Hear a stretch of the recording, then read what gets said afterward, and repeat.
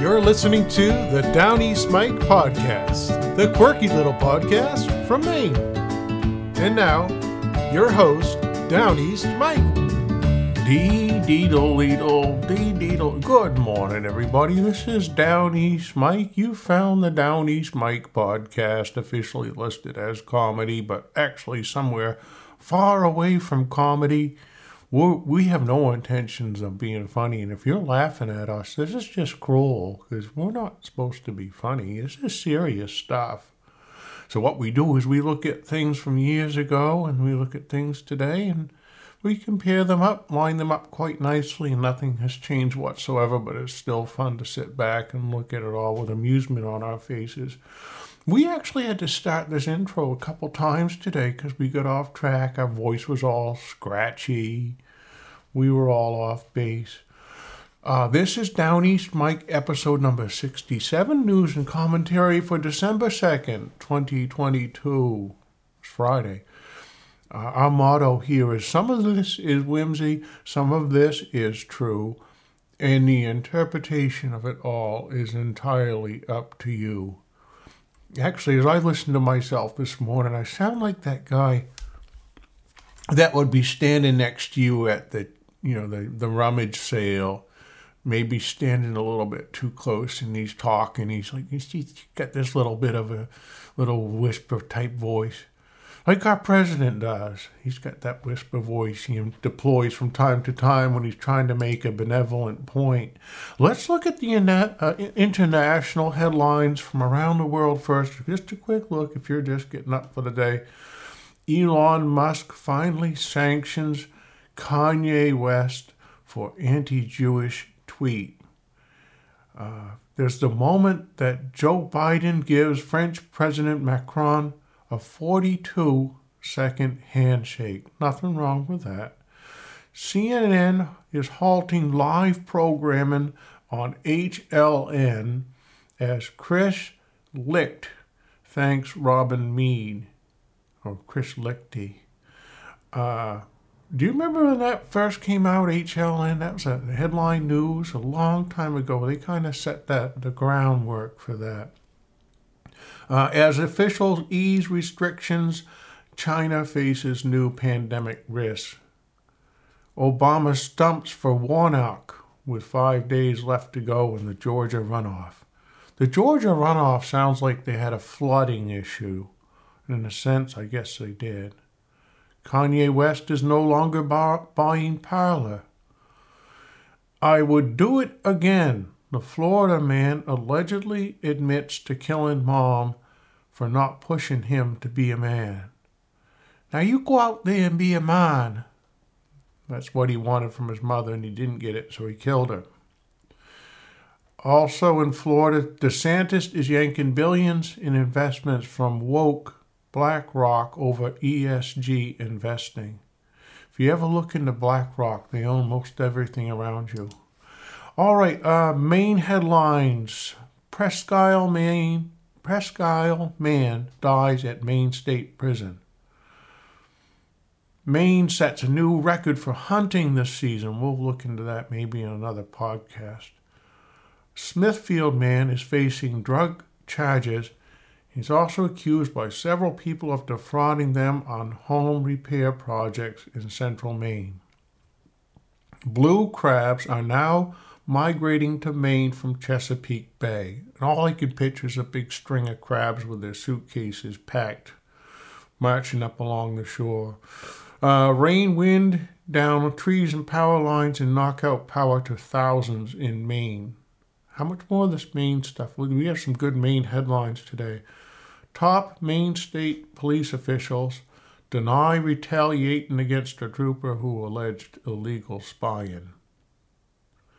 200 lobsters were served at the White House state dinner, and they leave some Maine politicians steamed. I think it's good they served lobster there. All right, that's enough of the Maine headlines. Let's get right into the meat of our podcast today. In today's episode, we have the president's energy policy, more coal and solar, and that's from 1976. He wanted to move away from oil and go to coal and solar. An expert says color TVs from China could be appearing on U.S. soil within 5 years, and that was in 1976. Little did they know. The Brunswick train station goes boom. That was in 1907.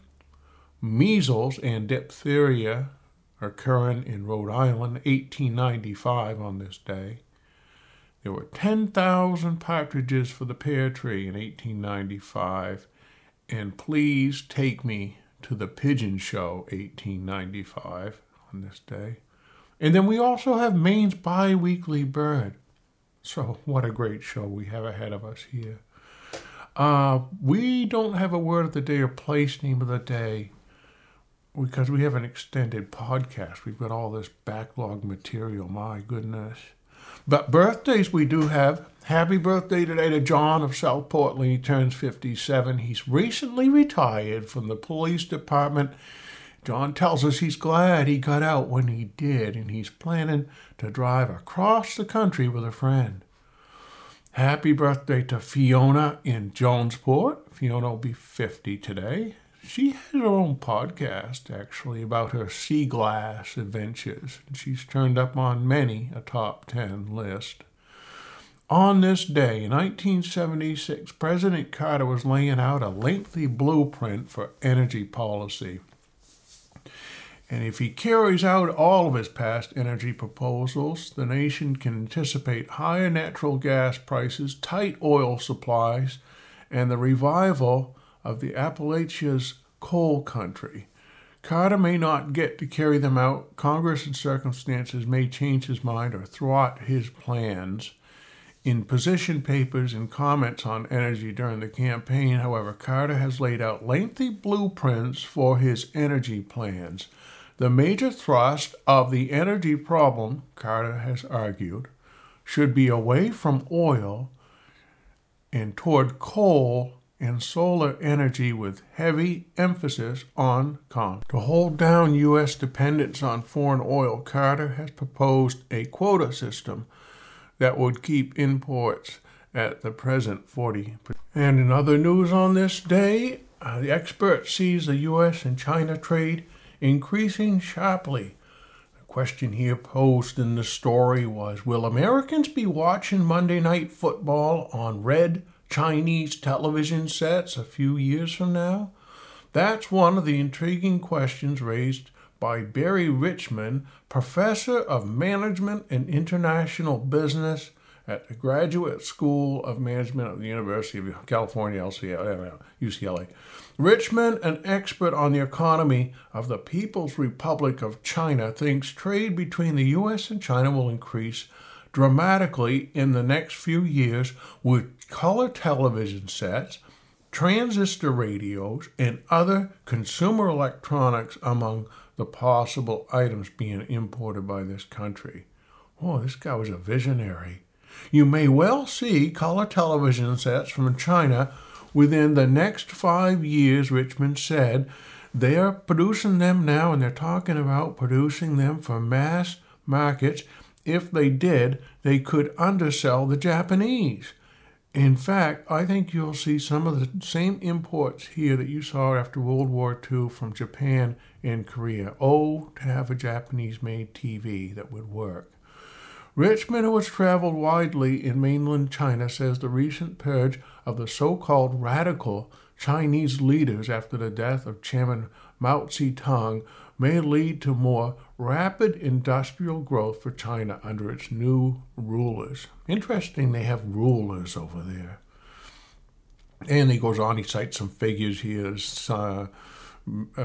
Chinese-American trade could boost from the $3 billion to $6 billion level. It really doesn't mean much to us today. But interesting, they were looking ahead there and seeing that. You know, right along those lines, there was actually some pretty memorable products coming out of, they must have been built somewhere other than the U.S., well, maybe. But let's look at Kmart. In this day, 1976, they had just a fantastic looking ad here for holiday sporting gifts. And you could get the price of this, a .22 caliber rifle with scope. I bet the bullets came sideways out of this. Well, no, it was a Marlin Glenfield, a rifle with a 4-power .22 caliber, fires 19 long rifle shells without reloading if you're plugging away at tin cans or what have you. $39.88. Oh, that was at Kmart. And you could get a Daisy pump-up air rifle for $29.97. It says 4 days only. BB repeater, single-shot pellet rifle. Variable power. That was $29.97. And then it says not sold where prohibited by law. So that Daisy pump-up rifle has a Monte Carlo designed stock with a cheek rest. So if you get tired, you could rest your cheek against it. Then, if you needed to leave the county quickly, if you were in Hancock County or Cumberland County, you could get sturdy luggage from $7.96 to $23.88. Lightweight, long-wearing vinyl luggage, soft-sided, so you can pack in more. Reinforced steel frame, tough brass zipper. Those are the ones when they abandon the trailer and they're out lying on the snowbank and the reinforced steel frame has broken through the long-wearing vinyl luggage and the tough brass zipper is broken. That's the one they throw away. What else would you get at Kmart on this day if you were wandering up and down the aisles pushing your cart? Safe and sturdy auto ramps, $17.88. Now that's an item I bet that really hasn't gone up in price all that much. I bet you could get some auto ramps for $50. Problem would be disposing of your oil after you changed it. White wall tires. Does anybody drive cars with white wall tires anymore? They even used to ask you that. Do you want your white walls in or out? As if that was something, as if that's like a no-brainer. Of course you want your white walls out. You want to shine those and show them off. Shine and show. What else do we have here? Came at the Rayovac Sportsman Camp Lantern. And that had that big old ugly 6-volt battery that had the 2 sprongs on the top. And you'd pack that into your camp lantern. It was $24.88.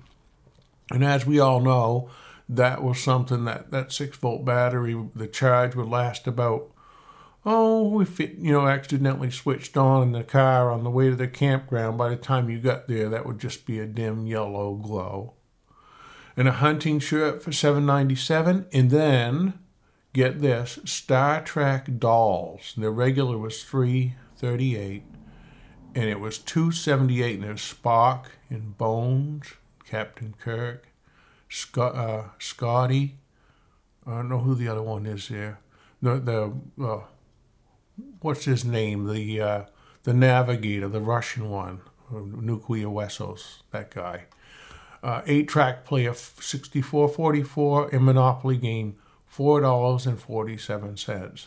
And some of those are shrink wrapped somewhere. Okay, that's all the stuff from 1976. In Brunswick on this day, and this was 1907, 2 men were killed tragically in an accident at the Brunswick train station just at 12 o'clock Saturday night when, with a muffled roar, the east boiler at the main central station at Brunswick exploded, and a second later the walls of the building fell with a crash 5 minutes earlier, and the list of dead and wounded would have been appalling as the station had been crowded with people waiting to take the Pullman trains, which leave Brunswick for all parts of the state shortly before the midnight hour. Can you imagine going down to Brunswick and getting a train just before midnight back in the day? As these trains were all ready to go, practically all the passengers were on board. And after 15 minutes of search for the 3 missing men, it was decided to call out the fire department to assist in the work of rescue. They quickly responded and brought the total number of men engaged in the work up to fully 100. They had 100 dudes searching through this for those poor souls in that explosion. Anything else on that we want to talk about? Let's take a look here.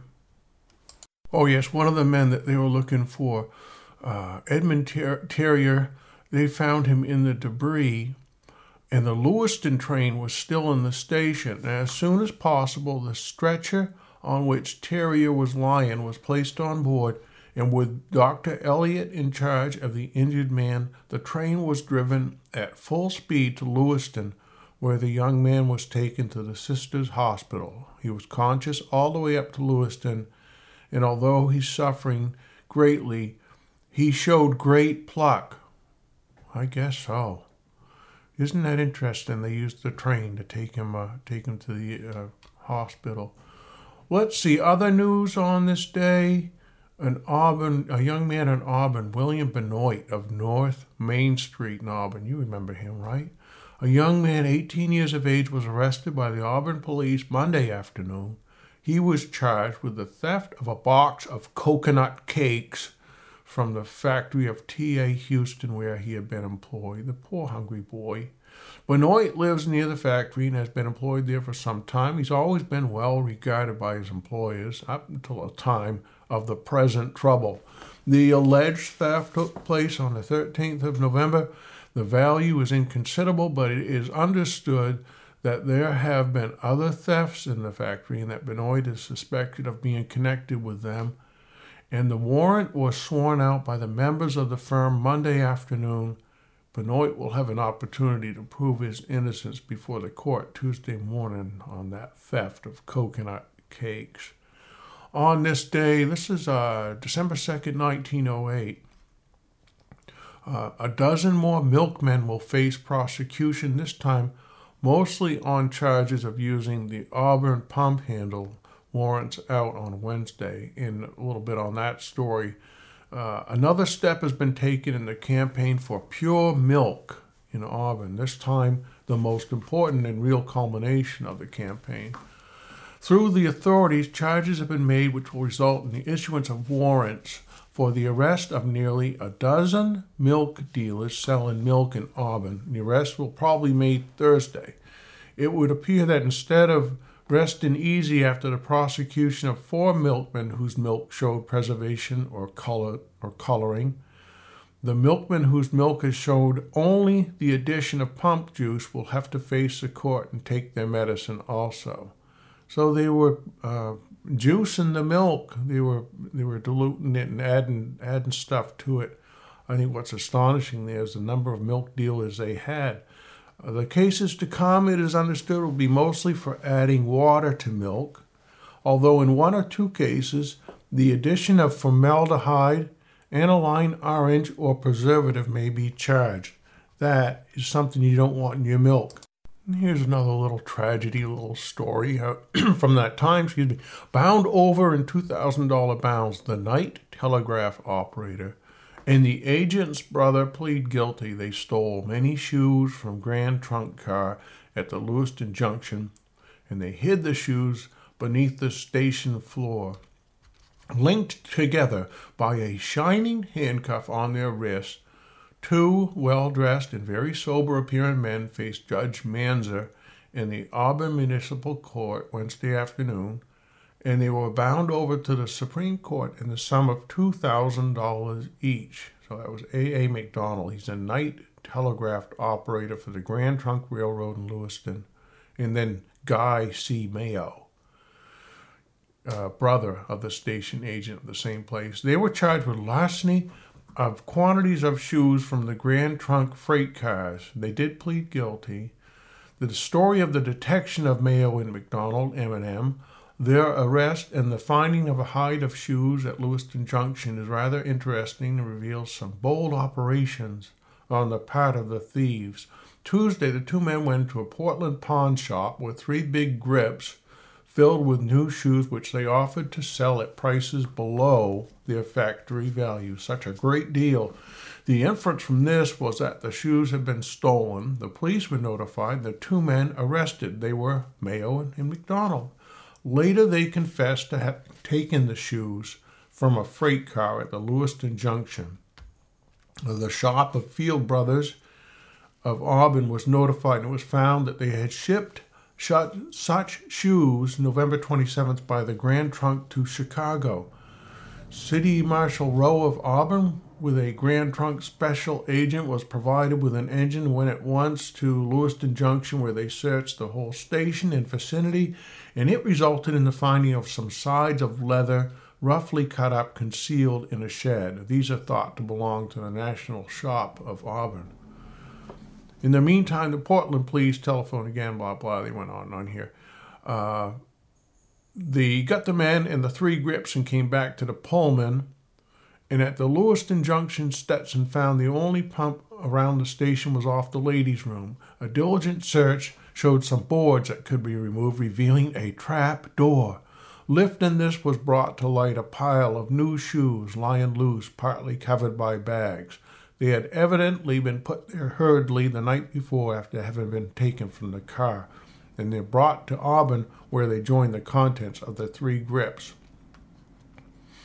All in all, it was 60 pairs of shoes valued at $135. So you can get like one shoe for $135 today.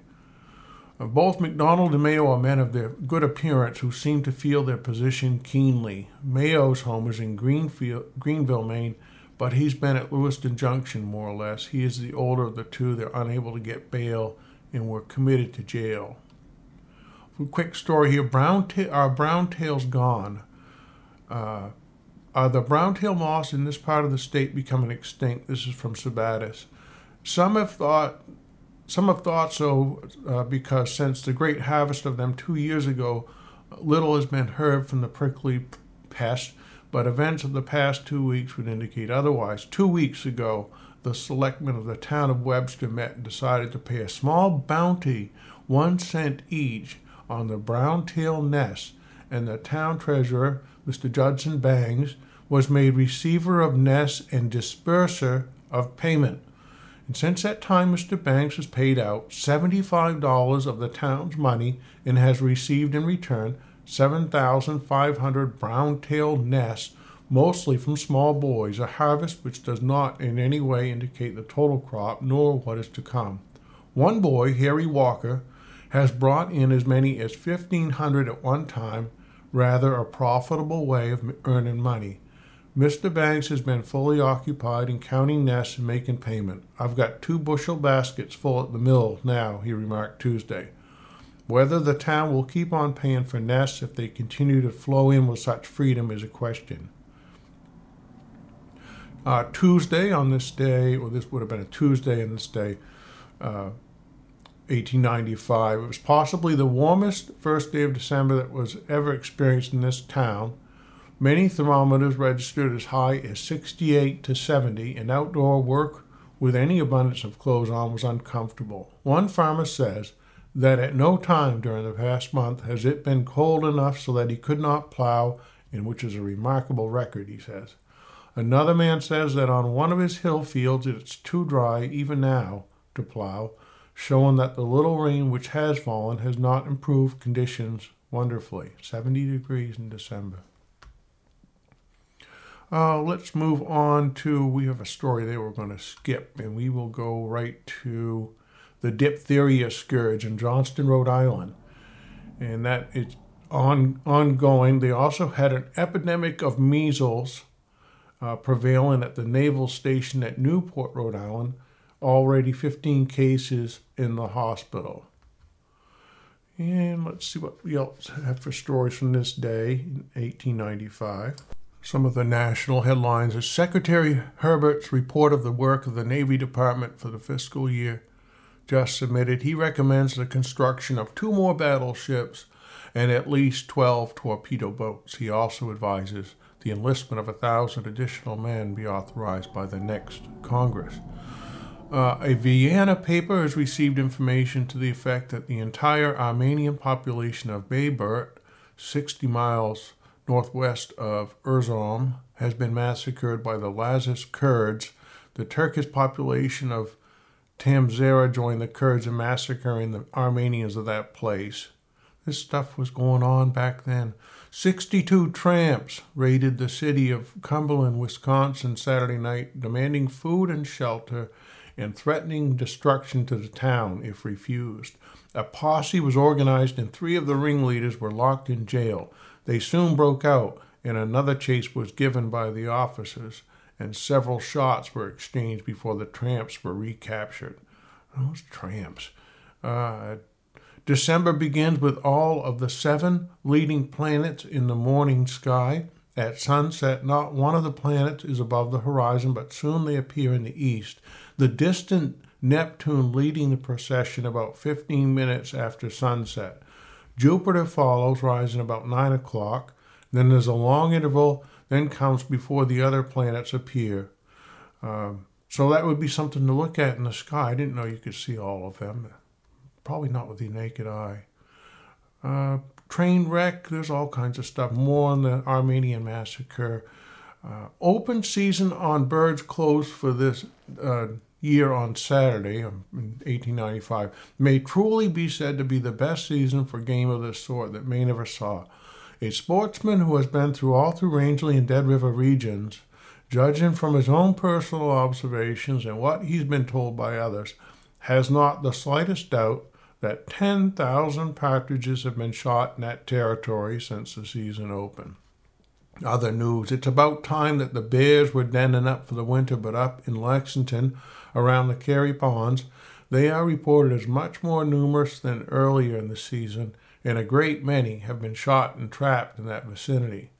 The moose yarding together will remain near the yard all winter unless disturbed. If a hunter comes near the yard, the animals will separate, going in all directions, a cow and her calf together, but in all other cases, no 2 animals together. The hunter must then take a break and follow it, which is difficult work when tracks are as numerous as they usually are, about a yard. And if he keeps persistently at it for 5 days, in some cases not as long as that, he's sure of his moose. No moose that roams in the forest can stand continual tramping for a longer time than 5 days. The first 3 days they travel swiftly and easily, but the unprotected hoofs wear down rapidly, and by the end of the 3rd day the feet begin to bleed. In at least 2 days more the hoofs are entirely worn out and the animal can go no further. He's still good for a brave fight and will make it lively for the hunter. This method of getting moose is accompanied by considerable hardship if the hunter is not accustomed to long tramping and sleeping in a blanket on the snow, for he must during the first of the tramp keep it up every moment that he can see to keep the trail. But it is the noblest kind of sport. A noble sport track. I didn't know that moose yarded up like deer did in the winter. Very interesting. There was the Boston Pigeon Show. Imagine going to a show for pigeons. All sorts and conditions of pigeons, the plebeian and the aristocratic, the blue blood and the mongrel will strut before Boston's finest at the 2nd annual show at the Boston Pigeon Association. That was opening at the Horticultural Hall in Boston. And it would continue through the week. The tail and stately pouter will throw out his chest in pride. The fans display their magnificent tails, I can't read the other one, archangels, that their ever-changing plumage, and each and every bird will, no doubt, do its best to attract attention and secure one of the many trophies offered by the association for excellency in the several classes. What's that trophy on your shelf? It's for the best in show pigeon. They go on and on about the feathers and stuff. Well, it's time for Maine's bi-weekly bird. Today we're looking at the ruffled grouse, the partridge. Ruffed grouse are the most widely distributed game bird in North America. They rank among the smaller of the 10 species of grouse native to North America, with weights ranging from 17 to 25 ounces. It's a subspecies that inhabits Maine. So our subspecies here, it's the St. Lawrence or Canada ruffled grouse. Plumage of the ruffed grouse is subtle and beautifully marked in a way that blends remarkably with their habitat. They have a broad black band of the fan-like tail feathers and the patch of black feathers on both sides of the neck that can be expanded umbrella-like into a ruff. That's the ruffled part. There are 2 color phases for the ruffed grouse, red and gray. The gray phase is predominant in Maine, And the ruffed grouse are monomorphic, that is, birds of both sexes and birds that have lost their juvenile plumage all look alike.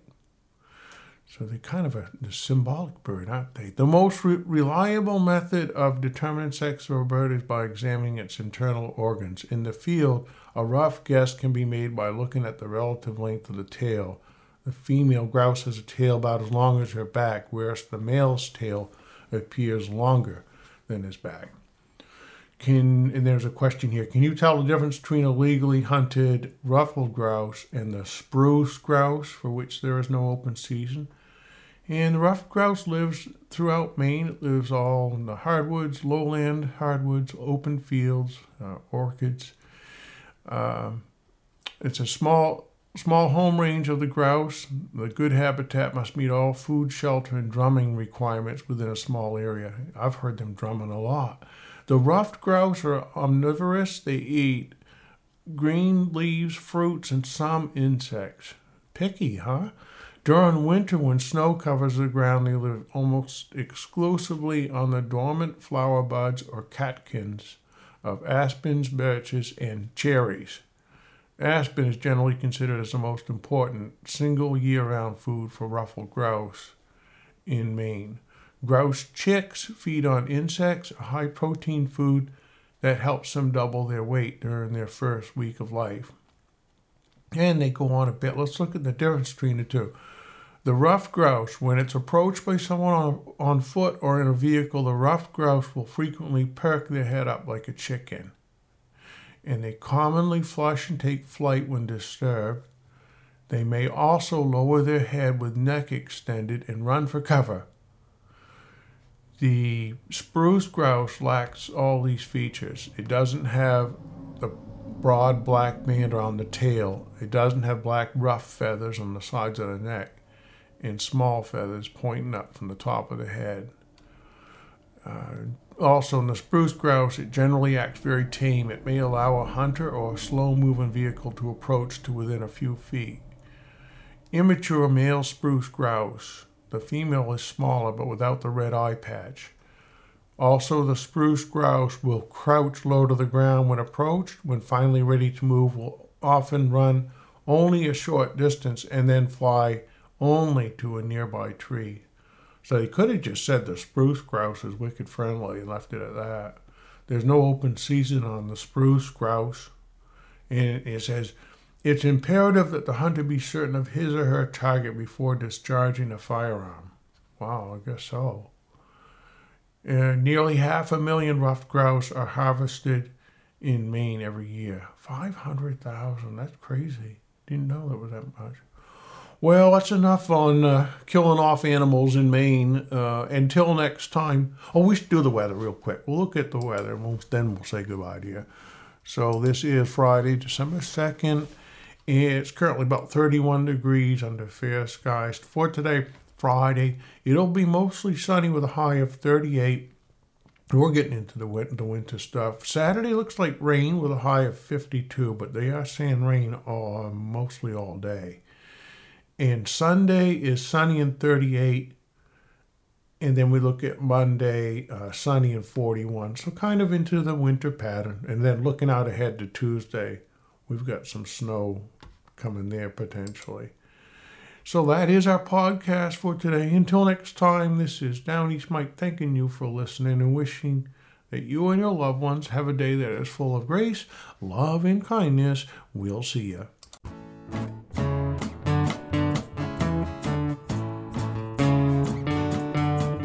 Someone keep my car door.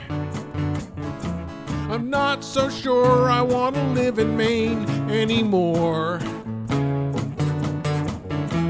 I'm driving to Vermont, where the hills are green and the people there are seldom mean, except when they're texting. Gonna learn to drive my motorcycle in the snow. Gonna climb those green mountains till there's nowhere left to go. Gonna paddle my canoe down the Downeast River. I'm driving to Vermont. I'm driving to Vermont.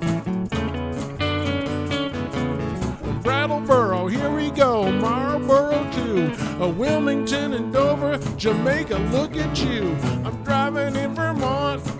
I'm driving in Vermont. I'm going to Peru and Dorset too. Gonna jump into Lake Champlain. Wash away the pain. Gonna learn to drive my motorcycle in the rain. Gonna climb those green mountains. I'll paddle my canoe down the Winooski River. I'm driving to Vermont. I'm driving to Vermont. Searsburg and Grafton, Athens too. I'm driving in Vermont.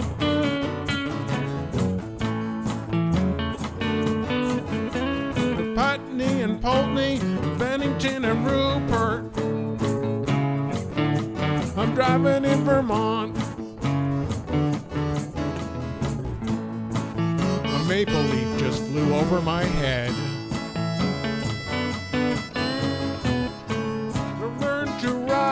My motorcycle in the snow. Gonna climb those green mountains till there's nowhere left to go. Gonna paddle my canoe down the Winooski River. I'm driving in Vermont.